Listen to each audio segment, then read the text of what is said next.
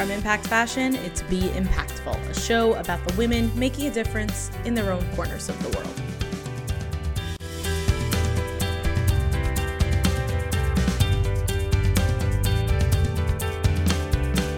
I'm Rifki Itzkowitz, and on today's show, I talk with a professional dancer about what it's like to live with autism, how she handles rejection, why standing up is so important to her, and what life is like as a gay Catholic.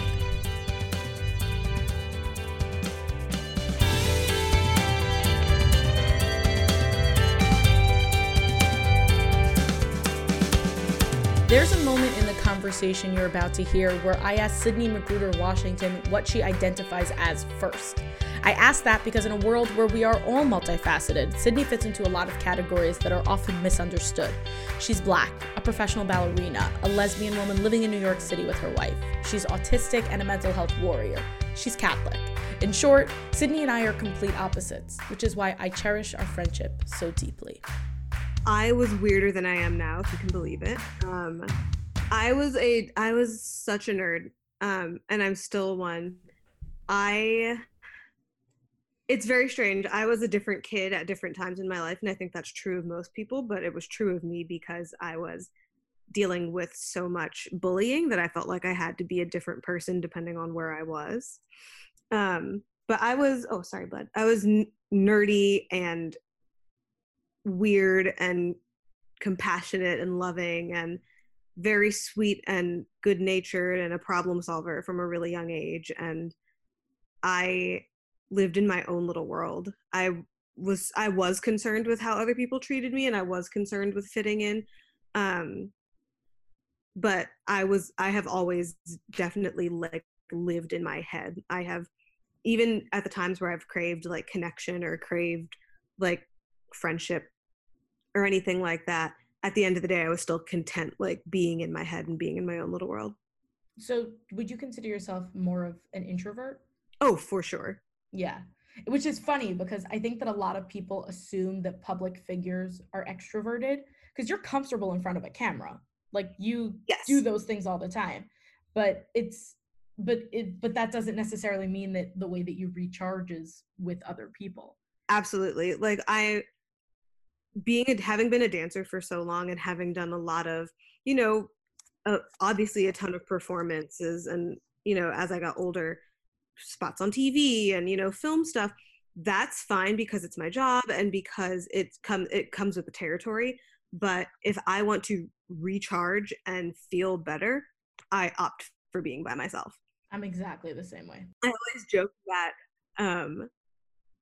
that I married the one person I can bear to spend longer than an hour and a half with, which is somewhat true. I mean, the friends I have and do spend time with, I love to pieces.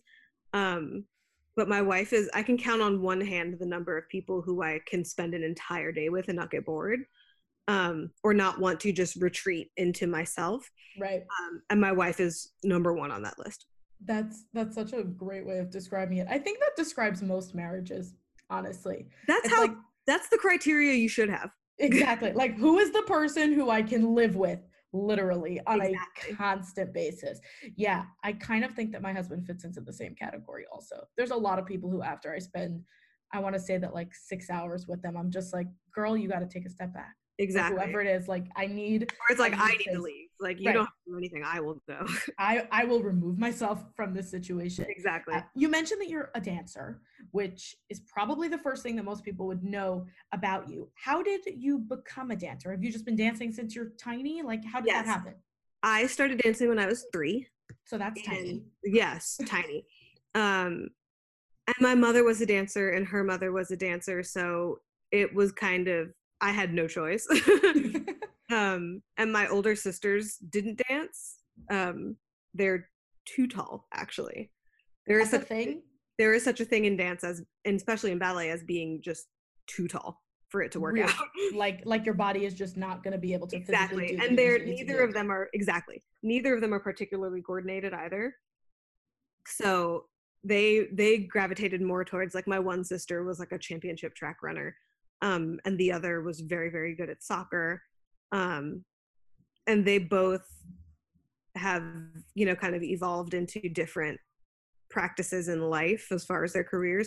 I'm the only person in my family who's pursued the arts as a career full time from jump. Like never had another, like I didn't start out doing something else and, you know, change it up, but I've always wanted to be an artist of some design.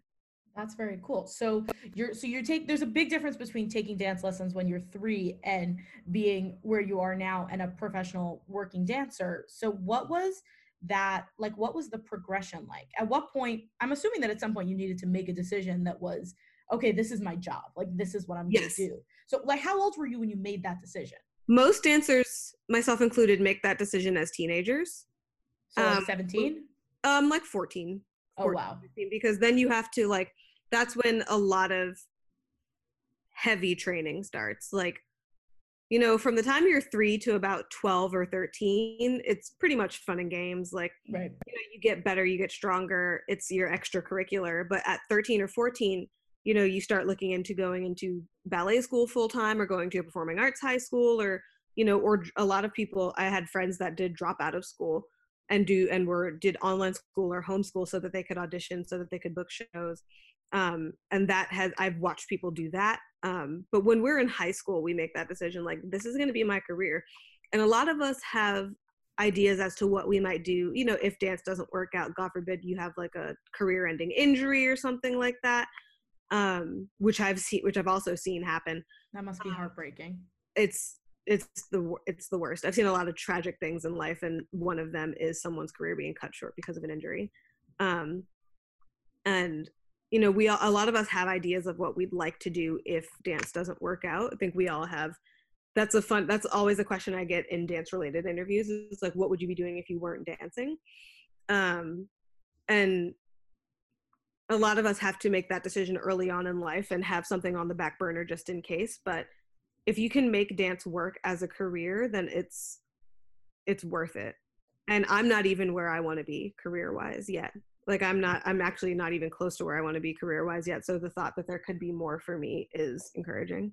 That's very cool. It's so interesting that idea of a backup plan, like a plan B, it's something that is so consistent among so many different creative careers. Like I even got, when I decided that my major in college was going to be fashion and textiles, someone was like, right, but what are you going to do when that doesn't work out? I was like, I don't know. I'll figure it out. Like, I'll make it happen somehow.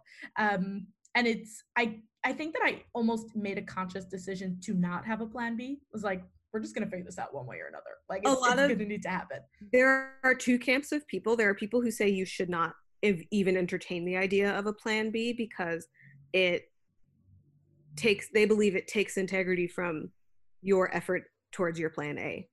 Right. And then there are some people who see the necessity of a plan B, but don't think too much about it, don't like lean on it too heavily, that kind of thing. I fall somewhere in the middle where I'm like, I have a plan B. Unfortunately, it's also a creative pursuit, but it's one that's a little more consistent, a little more reliable. And I have a plan C if neither of those work out, but I'm not attached to my plan B or my plan C. I'm attached to my plan A. And I'm also attached to other things in life that if God forbid I did have some sort of career ending injury, I could be happy doing something else. And that's what they say there. If you're going to have a plan B or a plan C, make sure you'd be just as happy. Right. I think that's also so important. It's funny because I think that in my brain, my plan B was always like, I'll work for someone else who has a fashion company. Like I always knew that I wanted to be in this field, but like, you don't know if going out on your own, whether that's like as a freelance performer or as a business owner, if that's something that's really going to work. Oh, for sure. It's the worst because there are two camps of people. There are people who say that like, oh, if this doesn't work out, I'm leaving this field completely and I'm never coming back. Or if this doesn't work out, I will step to the sidelines of this field. And in that situation, I fall in the former camp. Like if dance does not work out, or if I don't achieve my career goals as a dancer, I'm one of those people who I will never show up to another performance. You will not catch me at the Met next season. You will not see me at Radio City next season. Like I will not go to another performance like ever in life. Because I'm all or nothing. And if it doesn't work out, or if I get my heart broken too badly over it, then I would be one of those people who just never shows up again. Right. I'm sure that rejection is something that you've dealt with. It's a part of life, and it's even more so a part of a performer's life. How do you handle that? Like, Not well. I don't think anyone handles it well, and anyone who tells you they do is lying, by the way. And but honestly, I have seen people who handle it well. But those are the people who don't have a history of self-worth or self-esteem issues, which I did not know that people like that existed. Yeah, and then seriously. I met a friend recently who like is just a very chill, calm, confident person, handles rejection well. And I was like, where did you come from? Yeah, How are you like this? right. And she was like, I don't know. I've never had any issues with my self-esteem. I've never had any issues with my self-worth. And I was like, what was that like? Yeah, power to you. That must have been nice. But of course, she's also about 5'10", blonde hair, blue eyes, drop dead gorgeous. So there was never anyone to tell her that she should have an issue with her self-worth or her self-esteem, because she is a runway model. You know, she's drop dead gorgeous. And so I do still harbor a tiny bit of bitterness about what I went through as a kid, because it makes it so hard for me to handle rejection and being let down and, you know, not getting something, and self-worth and self-esteem issues now, even in adulthood. So I am still a little bit mad about that. And that, of all the problems that I've had to surmount in life, that is the hardest, and that is the one I have yet to solve. And those are the issues you said, like around with bullying as a kid, and yeah, like self-worth, self-esteem stuff. That is what I have, I won't say solved, but I have, you know, like neatly kind of folded over some of those other problems and found kind of coping strategies and solutions to other issues that I have. But when it comes to like my ability and my physical looks and things like that, I have not quite figured that out yet. I don't really think that there's anyone who fully has. Like, I bet that if I was talking to this friend that you're thinking of, who is this drop dead runway model, I bet that if I had like a deep conversation, she would tell you that she feels self-conscious about her something. Like, I really truly think that everyone has something. I needled her about this for like days. I was like, couldn't think of anything. I was like, do you not like anything about yourself? Do you like everything about yourself? And she was like, you know, we all have things we could work on. But she was talking about like character stuff. She was like, I could be a little more forward. I could be like a little, right. I could be a little less timid sometimes. And I was like, is that it? You're like, I have way better things to add to that. Exactly. I was like, I literally have a running list. And it's just, so there are people like that do exist. We know, we can think of one in the entire world, and it's this person. So, exactly. Okay. Right. But like between our two networks, we can think of one person. So exactly. We'll just say, so shouts out to my homegirl for that, but yeah, we're not, she's probably not, well, we know that she's not the norm, and that most people struggle with that on some kind of level. I'm curious how, because you're really an anomaly in the dance world. Oh, for sure. Yeah, like I don't know that much about the dance world, but like I know that Misty Copeland is a big freaking deal, partly because she's Black, like because she was like this first Black principal dancer, and that was in it. And I think it was around when that happened, which was a couple of years ago, that was when I started like just realizing it, because it was just part of the zeitgeist, and it wasn't something, I'm not part of the dance world, and I'm not part of the Black community, so it wasn't something that I had really thought about, I guess. And then through following you, I start learning more and more about the really like ingrained, just like intense racism that can exist in the ballet world, which you consider yourself a part of. How does that show up in your work? Like, how does that affect the way that you work, or do you just need to consciously decide that you're going to ignore all of that? It does affect the way that I work.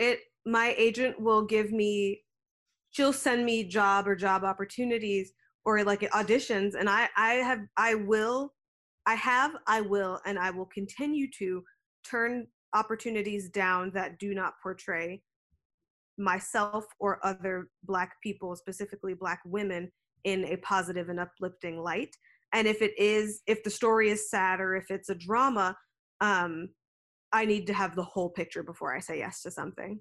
What do you consider a positive light? Like, because there's always like, there's an argument to be made that like in drama, you need flawed characters, right? You need. Oh, for sure. Right. I'm saying that I'm tired of Black women playing slaves. I'm tired of Black women playing prostitutes. I'm tired of Black women playing the help. I want more complex and dynamic characters for us on stage, as in dance and in acting. Like I am a dancer. I'm also an actor. Right. So I need to look at something from all angles before I agree to it, and I also need to look at the way other people are being portrayed in, you know, in a show or in a role or in a workshop. I will not take anything that mocks another race or color. I will not take anything that mocks Jews or Muslims. I will not take anything that mocks those with disabilities. Or I am very, very selective and careful, or I try to be, about what I do and what the opportunities that I do take. Right. So it's funny because when there's so many things to be aware of, right? Like it's, as just speaking for myself, like as a human, right? I don't want to be racist. I don't want to be looking at specific, like as Black people, Latino people, brown people, whatever, as different. I don't want to be looking at disabled people as different, whether that's mentally or physically. I don't want to be looking at Muslims or Catholics or Christians or whoever as different than I am. But that's a lot to keep track of. Like that's a lot. But you do want to look at us as different. If you believe as I believe, and I know that you do, that, God creates each person, right? And God makes us all different for a reason. When you look at the tapestry that is humanity, that should be something that is awe-inspiring. That difference should be something that inspires in you gratitude to God for his diversity in thought. I guess when I say different, I mean, like, I don't want to say worse, because I don't mean that. Like, I don't automatically think less is the key. Right, exactly. Like, just not, I come from a very sheltered background in that up until literally the time that I was in college, the entirety of my education was in Jewish private schools. So my first co-ed experience was when I was a freshman in college. My first experience with a boy in my classroom was when I was in college. My first experience with someone who did not look literally exactly like me was when I was in college. And that was a totally different experience. It was totally different to not only just to realize that there are all these different people, which I knew before. It's not like I grew up under a rock. Right. But to really spend time with people that are different than I am. And you and I have the best relationship, which is amazing because we are literally opposite in every single way, like right down to the religions that we practice and the color of our skin and the fact that you have a wife and I have a husband, and that's like it, and we get along great. And I love that that's something that I just think that's great that people can go on that journey. But I also think that sometimes it just gets really overwhelming. Like, you talk a lot about mental health and neurodiversity, and you also talk a lot about racism, and you also talk a lot about the competitiveness of the dance world, and also a lot about anti-Semitism and things like that. And like, how does that exist all in your brain at once? Is that just overwhelming, or do you focus on different things at different times? I focus on different things at different times. Like something will come up one day and I'll discuss that, and then something else will come up the next day and I'll discuss that. And things like this don't take a break, Racism doesn't take a break. Anti-Semitism doesn't take a break. These things don't take a break. It's not important one day and important the next. It's that something will come to my mind. And that's one of actually the benefits of having autism, is I have a galaxy brain. Like, I am always, always, always thinking. I'm a detail-oriented person who thinks large picture for about 5 minutes and then kind of zones back in on something. So your brain just literally works differently from mine. Oh, for sure. And when people say, quiet your mind, or, bring stillness to your mind, I'm like, what is that like? That must be nice, because my mind is going a mile a minute at all times. Like, going to sleep is an adventure. Like, I have to literally like try to turn my brain, if not off, just mute it for 6 to 8 hours at a time. And even my dreams are very vivid. And so I'm constantly tired. I feel like I never get enough rest because my mind is just going all the time. How old were you when you realized that your brain was different from most of the people around you? Probably 8 or 9. Oh, But so like really young. It took me to get an official diagnosis of autism. It took me until earlier this year. Wow. Yeah. Wow. So those in between years, do you just think that you're weird? Like, how does that? I thought I was broken. Yikes. For the majority of my life, I thought I was broken and lazy and stupid. And when in reality, I am smarter than most of the people. Yeah, literally, you just described that your brain can hold more information than mine on just on the way that you think. I don't know if you watch Sherlock, but there's the Mind Palace. Yes. Was the most accurate description of my brain I've ever heard from somebody besides myself. I'm gonna link that episode in the show notes so that people can go and watch it. Sherlock is a fabulous show.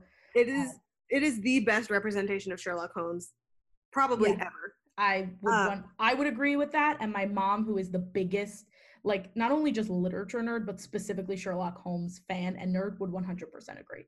100%. Yeah. The idea and the kind of drawing out of the Mind Palace, I remember watching that episode and I paused it and I was like, he said it. He said the words. This is how my brain works. And it's a blessing and a curse, because I don't have there's so much that I do struggle with being autistic, but there's also a lot of benefits to it. I'm a little more I feel like I'm less tapped into the people around me and more tapped into the world. Okay. What do you mean by that? For reasons I don't understand, it's in other people, it's called synesthesia, where numbers have colors and random things are associated with sound or color in your brain. I wouldn't say I have synesthesia. I think it's part of my autistic brain. For me, music has color. Sounds do have color. People's voices have colors to me. And I was just laughing with my therapist about this last week. Her office is on the 10th floor of a building. And when I go into the waiting room, she shares an office. It's a large office space with other therapists. And when I go into the waiting room, you can't see around the corner where the offices are. You can only hear people coming. And probably my 4th or 5th time there, I stood up and kind of met her at the doorway. And she was like, "How did you know I was coming?" I was like, "I heard your footsteps. I know your footsteps now. Like, I know the length of her your specific footsteps." Yeah. And like, other people had come down the hallway, and I was like, it's not her. And then I heard the sound of her. I heard like the cadence of her footsteps, the length of her stride. And I was like, there she is. And she was like, how did you know that was me? And I was like, I heard your footsteps.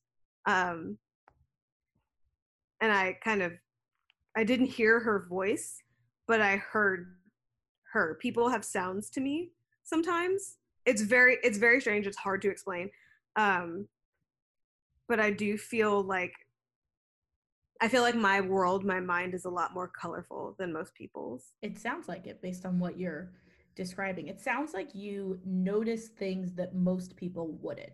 Oh, for sure. Like, just that you just take note of things that most people would either dismiss or just not even realize were even happening.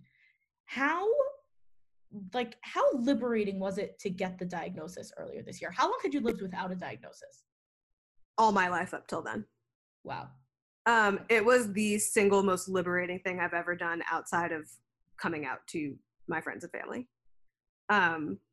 because I am in the camp of people that does not think of autism necessarily as a disability. I think we classify it as a disability in our society because of the way we treat people who are disabled, and the way we treat autistic people and disabled people um, makes it so that our existence is a disability, when in reality, people could just be better to us, society could be better to us and accommodate us for who we are.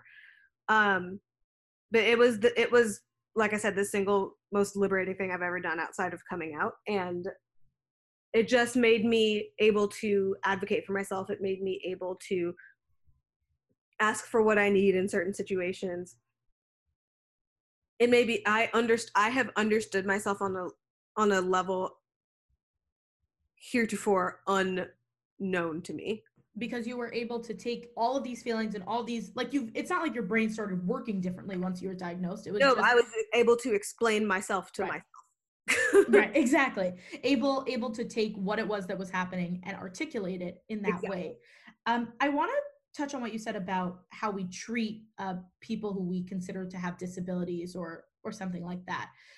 There's a lot of things that kind of fall into that category. I deal with that a lot in my line of work around around size and around body positivity, just because that's a lot of people tell me their stories that they've had negative experiences with, either in stores or while shopping or at a doctor's office, where they can't get a real diagnosis because if you're over a certain weight, a doctor will just say you need to lose weight and then you'll feel better, and then they do, and then nothing happens. Right. And the problem there is not necessarily the person's size. The problem there is the fact that the doctor will not look at their actual symptoms until they're below a certain weight. Outright fat phobia. Yeah. Like, exactly, like that outright fat phobia that way. What are some of the things, like, what if someone is, let's say, listening to this and doesn't have experience with someone who is autistic, or, as you say, a lot of times neurodiverse?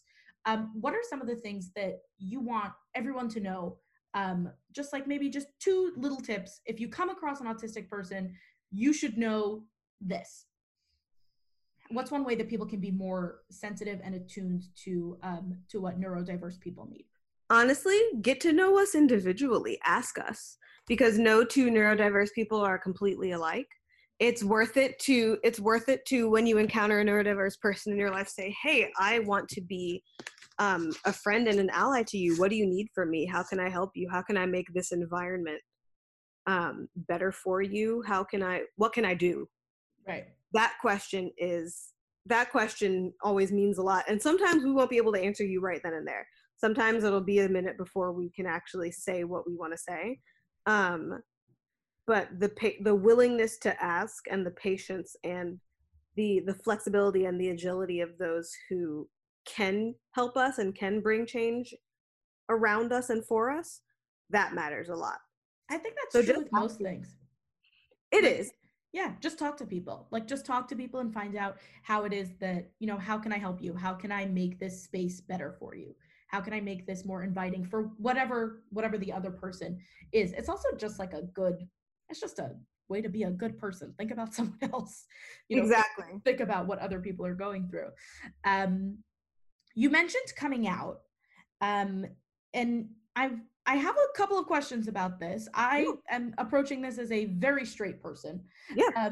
And to me, I know that also that you are Catholic as well. I am. And I'm curious how if there's like a reconciliation that needs to happen between those two, because mainstream Catholicism, like pretty much every single mainstream religion, is going to tell you that like to be gay is bad or a sin or whatever, and we can debate that to kingdom come, and I don't think it's important or relevant what people think. I think that I just think it's important to treat everyone with respect, whether or not you agree or disagree with their life choices, just as a general rule. Did you grow up Catholic? I did not. I grew up, so I think I'll add here, I know most of your listeners are Jewish like you and may not know that there are multiple branches of Christianity. In Christianity, there are generally 2 kind of, how you have Orthodox, conservative, and Reform Judaism? Sure. Yeah. There's Catholic and Protestant Christians. Okay. I learned this in history class. What'd you say? I learned this in history class. There you go. So I grew up in a sect of Protestantism called Pentecostalism. Oh, I was just speaking with Leah Full, who is also Pentecostal. It's an episode Yeah, that is a couple it was a of weird time. yeah. It was a weird time. But my father is Catholic. Okay. And so there was always Catholic influence in my life. So I've been a Christian my entire life. Um, I decided I wanted to be Catholic as a young adult. Probably didn't get around to getting baptized until this past year. Um, it has I have had so many long talks with so many different people about this. And first of all, one's sexuality is not a choice. You're Right. born one way or the other. Um, and I think following that, there isn't anything to agree with or disagree with. It's whether or not you um, feel able to support someone for who they are organically. And I think when I hear people use the language of, you know, agreeing with a lifestyle, it's not your lifestyle to agree with, and it's not a lifestyle at all. It's just a condition of, that's like if you said that about a straight person, somebody would look at you like you were nuts, right? Right. And I think being gay, and I think another erroneous thing I hear a lot is that, like, oh, I didn't choose this, so I wouldn't have chosen it if I could. I don't know what I would have chosen if that was something I had the ability to choose. Right. Like if humans had the ability to choose their sexuality, I think we'd be having a lot of different conversations. Right. I don't know what it's not a curse to me. I regard being gay with not even quite the same significance as I regard being Black. I regard them very differently. Which when you say that you regard them as not the same significance, do you put being Black as more or less significant than being gay? I'm always going to be Black first. Okay. Over everything, I'm going to be Black first. Is that because that's immediately obvious when you see you, or is that yes. just because when I look at you, that's something I know immediately? Exactly. And that's what everyone sees first about me. That's what I see first about myself. That's what my parents taught me to see first about myself, is my identity as a Black woman. And I grew up in a household where it was very important to be Black. Right. And my parents put Black role models in front of me from the time I was a child. I never, deep in my mind, I never thought like, oh, I can't do that because I'm Black. I just was one of those kids who was like, well, maybe I'll be the first, or maybe I'll be the second, or whatever. But that pride is different. And I'm not ashamed of being gay, not even a little bit. I do regularly attend Pride celebrations when it's that time of year. My wife and I are very open about our lives. We don't hide. I have never once hidden it since coming out. I have never once hidden the fact that I'm gay from anyone. Because my wife is my best friend and she's my, second favorite topic of conversation. So, I have always thought that sorry, I keep backtracking. In the Catholic Church specifically, being gay is not the sin. Okay. Acting on it is, and I have giant air quotes around acting on it, because that is just right. I can't roll my eyes far enough into the exactly. If I roll my eyes any further, they'll get stuck. Right. But there has been so much theology in recent years around, like, well, hold on, like, that doesn't make any sense. What if, like, how can you tell a gay person that their acts are intrinsically immoral when a straight person could be doing something similar and it's immoral, but it's not as bad? Like, how is that fair or right or okay? Well, also, I think that, and again, this is based on super limited knowledge on my part, and correct me if I'm wrong, please. Yeah. But like in Catholicism, the ideal is to be celibate, right? Under any circumstance. Like a priest doesn't get married and is like held in this very high regard, right? So it depends on so we have I'm not sure what the corresponding term in Judaism is, but your vocation, your purpose, right, in life. And there are in Catholicism and Catholic culture, we say that there are several vocations. You may be called to a vocation in the priesthood or to consecrated life as a priest or a nun or a sister or a brother. You may be called to marriage, you know, a partnership in the Catholic Church, a partnership between a man and a woman that is open to life, no use of birth control, no use of Right. hormonal birth control or condoms or anything like that. Or you may be called to celibacy. So celibacy is not necessarily the ideal. It is an option that is Okay. held in high esteem one way or the other. Got it. Okay. So then, but like to say that like it's fine to be gay, just like don't do anything about it is kind of it's kind of It's ridiculous. cruel, right? Yeah, it Yeah. really and listen, again, I come from a space like to be gay is not accepted in certainly not in orthodox circles. Um personally, I don't care. Like it doesn't affect me either way or another. Like if I had a close friend who came out to me or something like that, I would be like, cool, awesome. Do you want to go do the thing that we were already going to do? It doesn't Right. I personally don't have strong feelings um anti, and I know that there are plenty of people listening to this who might, um, and that's fine. You're allowed to have your opinion so long as you don't inhibit the way that other people live their lives. That to me is where things get really, really sticky. Where it's like, well, when you're going to start dictating the most private portions of someone's life, it's like stay in your own lane. That to me is just I'm not that I can't really wrap my brain around. I can't wrap my brain around the desire to want to regulate someone else's intimate life.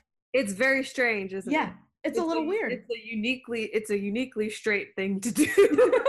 um, and it's very strange. I get the dumbest questions from people.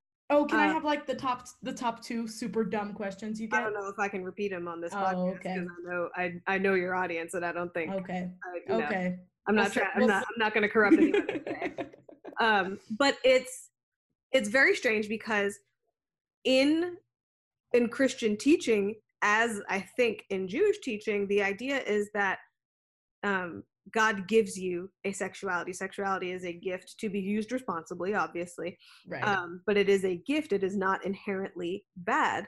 But then to say that, oh, hey, wait, your sexuality that is also given by God is bad because it's not the same as this person's, that doesn't make theological Yeah. sense. Those two things can't both be true. Exactly. There's a lot of situations in which two things can be true. This is not one of them. And Right. so to say that someone's sexuality or acts of sexuality are inherently sinful because they are not the same as another person's is cruel to me. And in the Catholic Church, the reasoning behind it is that um, any sexual act that is not ordained towards procreation or the creation of life is selfish and is immoral. But then what does that say about infertile couples?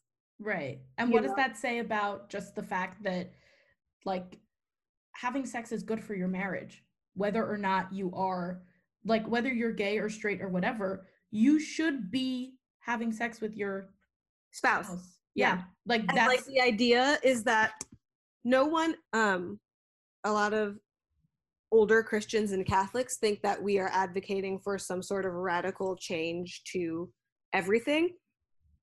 No, sexual morality is still a thing. I for one am and have always been of the opinion that hey, you should probably wait to have sex until you get married. right. It doesn't matter. But my thing has always been like my theology of this has been no matter your sexuality, you should be waiting until you get married to have sex. Point Right. blank. No matter who you're marrying, you should wait because it's what God wants for you, and it is spiritually and mentally and emotionally and physically healthier for you.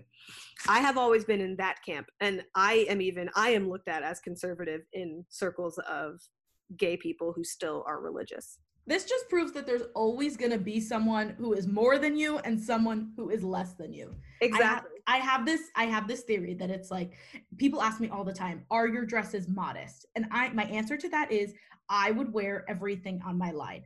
Whether you consider me to be modest is something that I can't control answer for you. It's like I can give you measurements, I can give you seam lengths, I can give you all of that. You need to make your own decision. There's always going to be someone who does more, there's always going to be someone who does less in everything, by the way. And I know in Orthodox Judaism the standards of modesty vary by sect.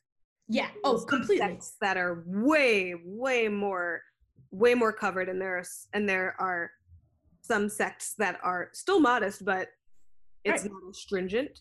Yeah, listen, I've had it told to me by store owners or by people, how could you possibly sell things that are this revealing? People actually wear this, it's like garbage. And people have said that to my face, and my answer to that is, you obviously disagree with a lot of people who dress like this, and it's always gonna vary. When you decided to come out, was there backlash? Like, was that like obviously it was a major event in your life, but what was the reaction like? I did it piecemeal. I did not. My parents are divorced, and they were divorced at the time. I told my mother I told my friends first in person, right? Person by person, and they were like, "Oh, cool. Well, we support you." Like, I went to a very small liberal arts college, where I think that I would venture to say probably a quarter of the student population was gay or lesbian. So like, it wasn't even that exciting. Exactly. It was not even the news of the day, And I told my parents, and they were fine. I think they were shocked, not shocked, but just like surprised a little bit.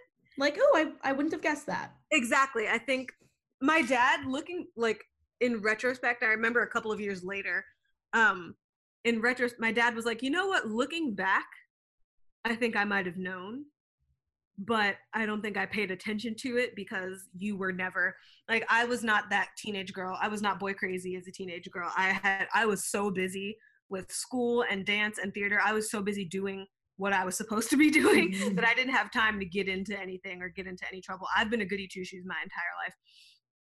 I was never trouble. I never snuck out. I wasn't, my parents left me in the house by myself on weekends, like on weekend evenings, if they had stuff to do all the time, because they knew I would be right there when they got back. Yeah, same. So I wasn't cool enough to be invited to anything fun anyway, so I was just like, maybe like 2 years ago, me and a bunch of my close friends from high school tried to figure out, they were like, why were we so boring? Like, we do all the same fun things now that everyone does, but why were we so boring? And the truth is that we were just fine to hang out, like the four of us girls, and have a good time and like eat pizza and talk about Glee.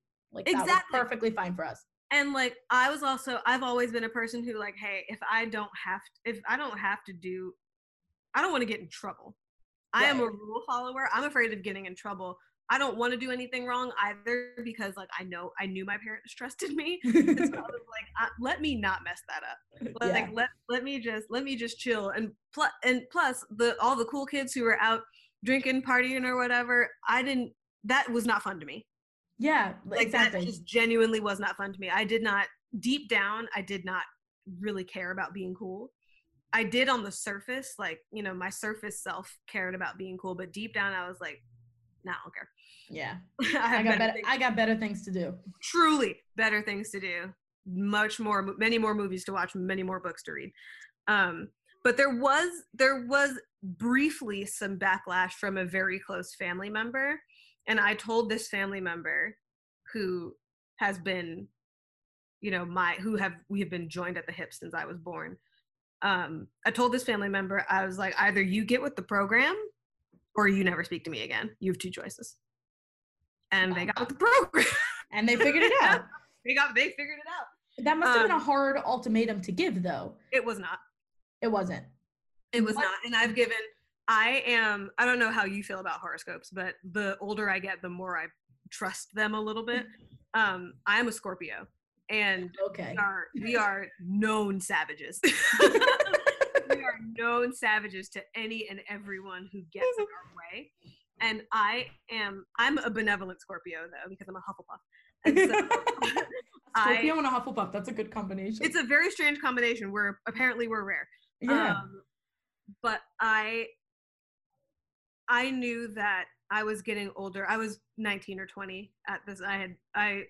all happened in the year and a half leading up to meeting my wife. And I was ready to be myself. I was ready to be happy. I was ready to live life on my terms, because I never felt like I had the opportunity to do that prior to then. And so I was like, it was not a hard ultimatum to give. I was like, either you get with the program and you respect me for who I am and you are on my side, or you are not, and we don't speak again, period. Right. Like this is what I need to make my life function right now. Exactly. And it seemed like the timing worked out pretty great for you. It did. While all this is happening, you're still pursuing your career as a dancer and all of that with this undiagnosed autism. From my very stereotypical view, which I think is kind of accurate of the dance world, it's super regimented and like be in the right place at the right time with the right body and the right attitude and shut up and do what I tell you. Yeah. So how does that seems, as a neurotypical person, that seems like something that would be difficult for me to do, ignoring the fact that I can't dance and I'm completely uncoordinated. But even if I had that skill, let's assume for a second. See, the regiment was the easy part. Really? Yeah. My brain loves organization. My brain loves routine. I love regularity and symmetry. So dance gave me all of that. Was it emotionally healthy? No. But was it did it satisfy my autistic brain? Absolutely. From a spatial and kind of order standpoint, did it satisfy my brain that way? 100% it did. Knowing that you needed to be in that studio at that time doing that thing is exactly what your brain the exercises are systematic. I know what's coming next. I know what's coming next. I know exactly what to expect. I know how long we're going to be doing it. I know I have concrete tips for improving it. Like, it's very, very specific, very orderly, very, step by step. And that was not the problem. The being regimented was not the problem. I think I speak for a lot of autistic people, and I'm in a couple of support groups, and we all have memes about this, but I think a lot of us on the spectrum do love order, and we love that the routine and the relaxation that comes in routine, and not having to think about the next thing or knowing what you have to think about if it's something different. Right. Like, and being able to very easily anticipate what the next thing that is expected from you. Okay. You have spoken really openly about your mental health in the dance world and how that's not something that people talk about. And you've also spoken pretty openly about the fact that you're nearly positive that being so open has cost you jobs. Probably. And right. So what was the decision? Like, did you make a decision? I'm just going to talk about the fact that I struggle with these mental health issues, was it a conscious decision, or was it just, I'm sick of pretending like it's not there? And like, how was that process like of deciding, no, you call yourself a mental health warrior, and I would 100% agree. I know, just from someone who follows you, I know so much more about so many things that I have never even given any thought to. And what I can also say is that as a Jewish person following you, I appreciate the fact, because what usually happens in these spaces that are very open and accepting to a lot of different people in a lot of different ways, when people talk about groups that have been systemically oppressed or ignored or all of that, they kind of forget that historically, Jews take the cake. Like, everyone hates us. That's just the way that it works. And I really appreciate the fact that you point that out. And you talk about anti-Semitism and you talk about all of these things. Are you just always like that? Or did you just decide, like, I'm going to fight for all the people? I decided a long time ago that if anything I did could or would help one person, that it was worth doing. Because I very strongly believe in the fact that if you are here on this planet, you're here for a reason, and no one should be making you feel as though you don't belong, or as though you shouldn't be here, or as though you are less than or unworthy. Because when we perpetuate those ideas around people, we isolate people, we condemn people, and that's how we end up with so many marginalized members of society because someone somewhere didn't understand them. Somewhere in life, they took a turn down a road and no one followed them. Right. And no one asked after them. No one inquired after their well-being. You know? Right. And I'm a person, one of my core values as a person is integrity.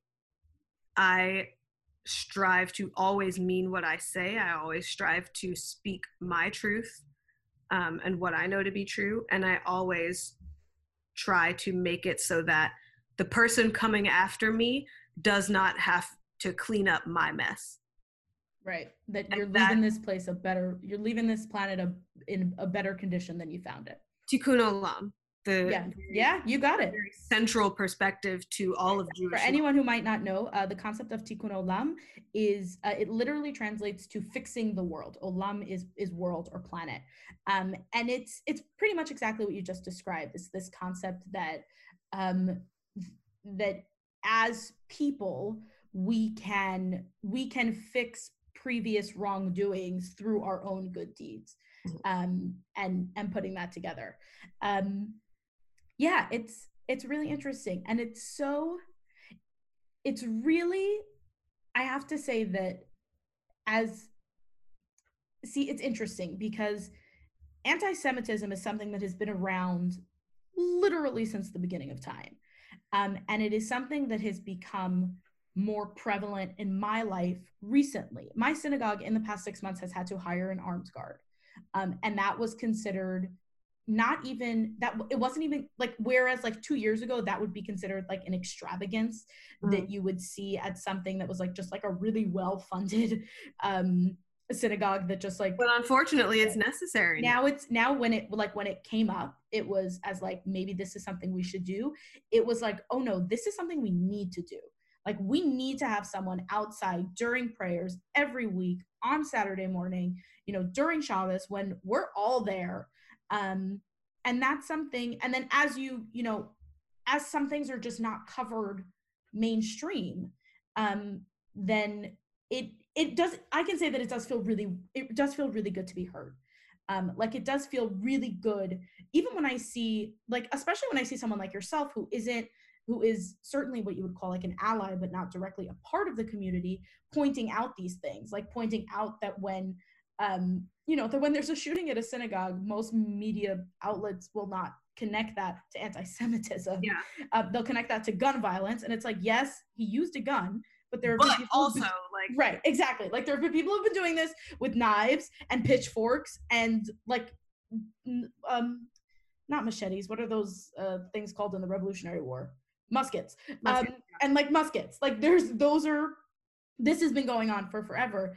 And I definitely know that through the work that you do, like, I, as a Jewish person, feel seen through that. And I can only imagine what, all the other groups of people that you talk about, how they feel in that it matters to be heard. Like, it matters to have these things spoken about. It matters to have these things pointed out. It absolutely does. And white supremacy is a threat to us all.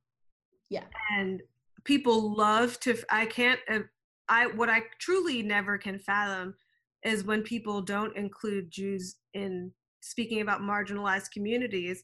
It's like, it has not even been a century since the Holocaust. Yeah. It has not yet been a century. How could you have so short a memory to forget that, what was it, something like a quarter of the world's Jewish population wiped out? Yeah, a quarter of the European Jewish population. A quarter of the European Jewish population of the world. Yeah. Wiped out because of one man's hatred. And a heck of a lot of people who helped. Right. And a heck of a lot of people who were okay with that. Who were okay with that vision. And Hitler did not just kill Jews.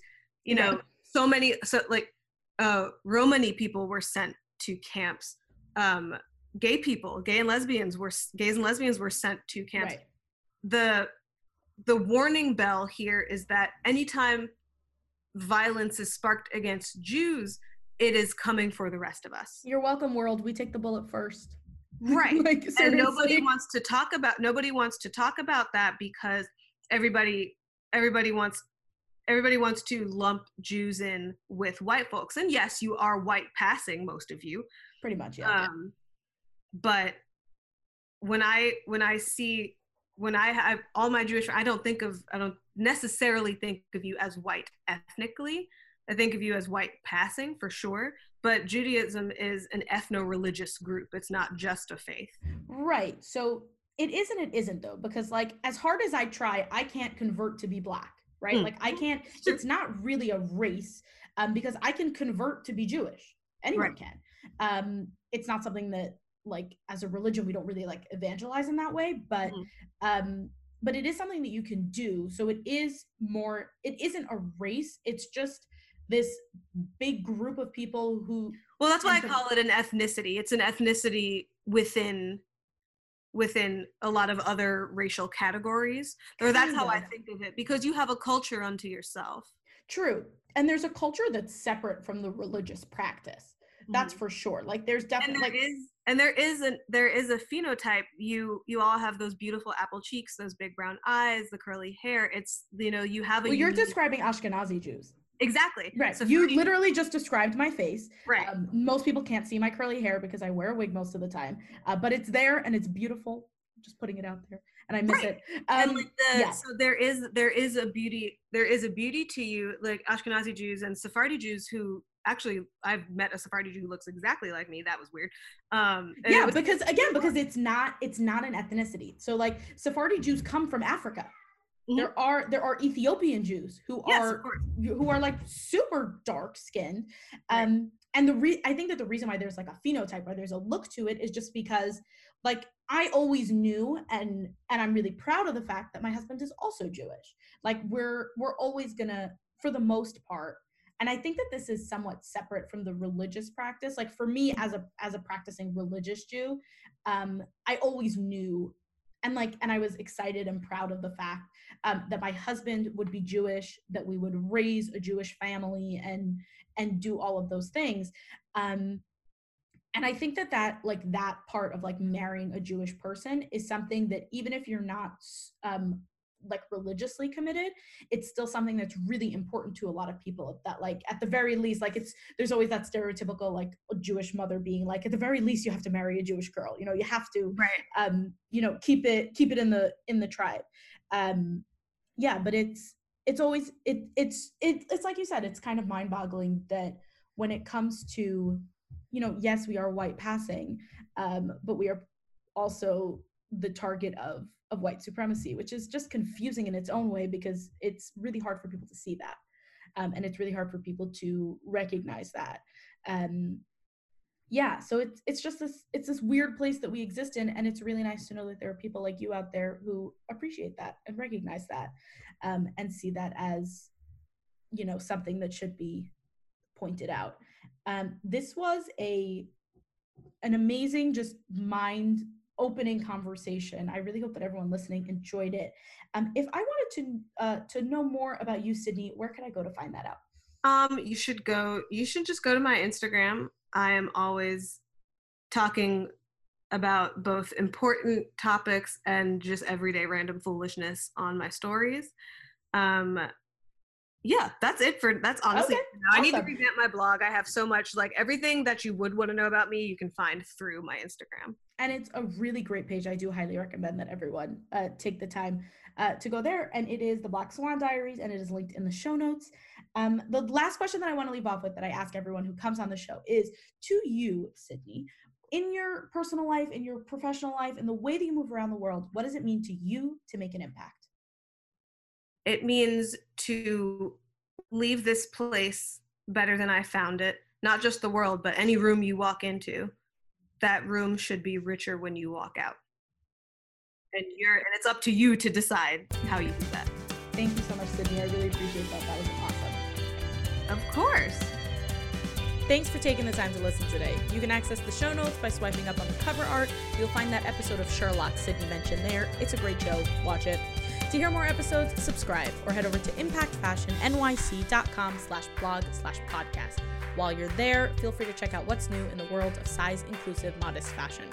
If you enjoyed this episode and want to help more people hear it, leave a review with your favorite part from this or any other episode. It makes a difference. If you don't have time, a rating also helps.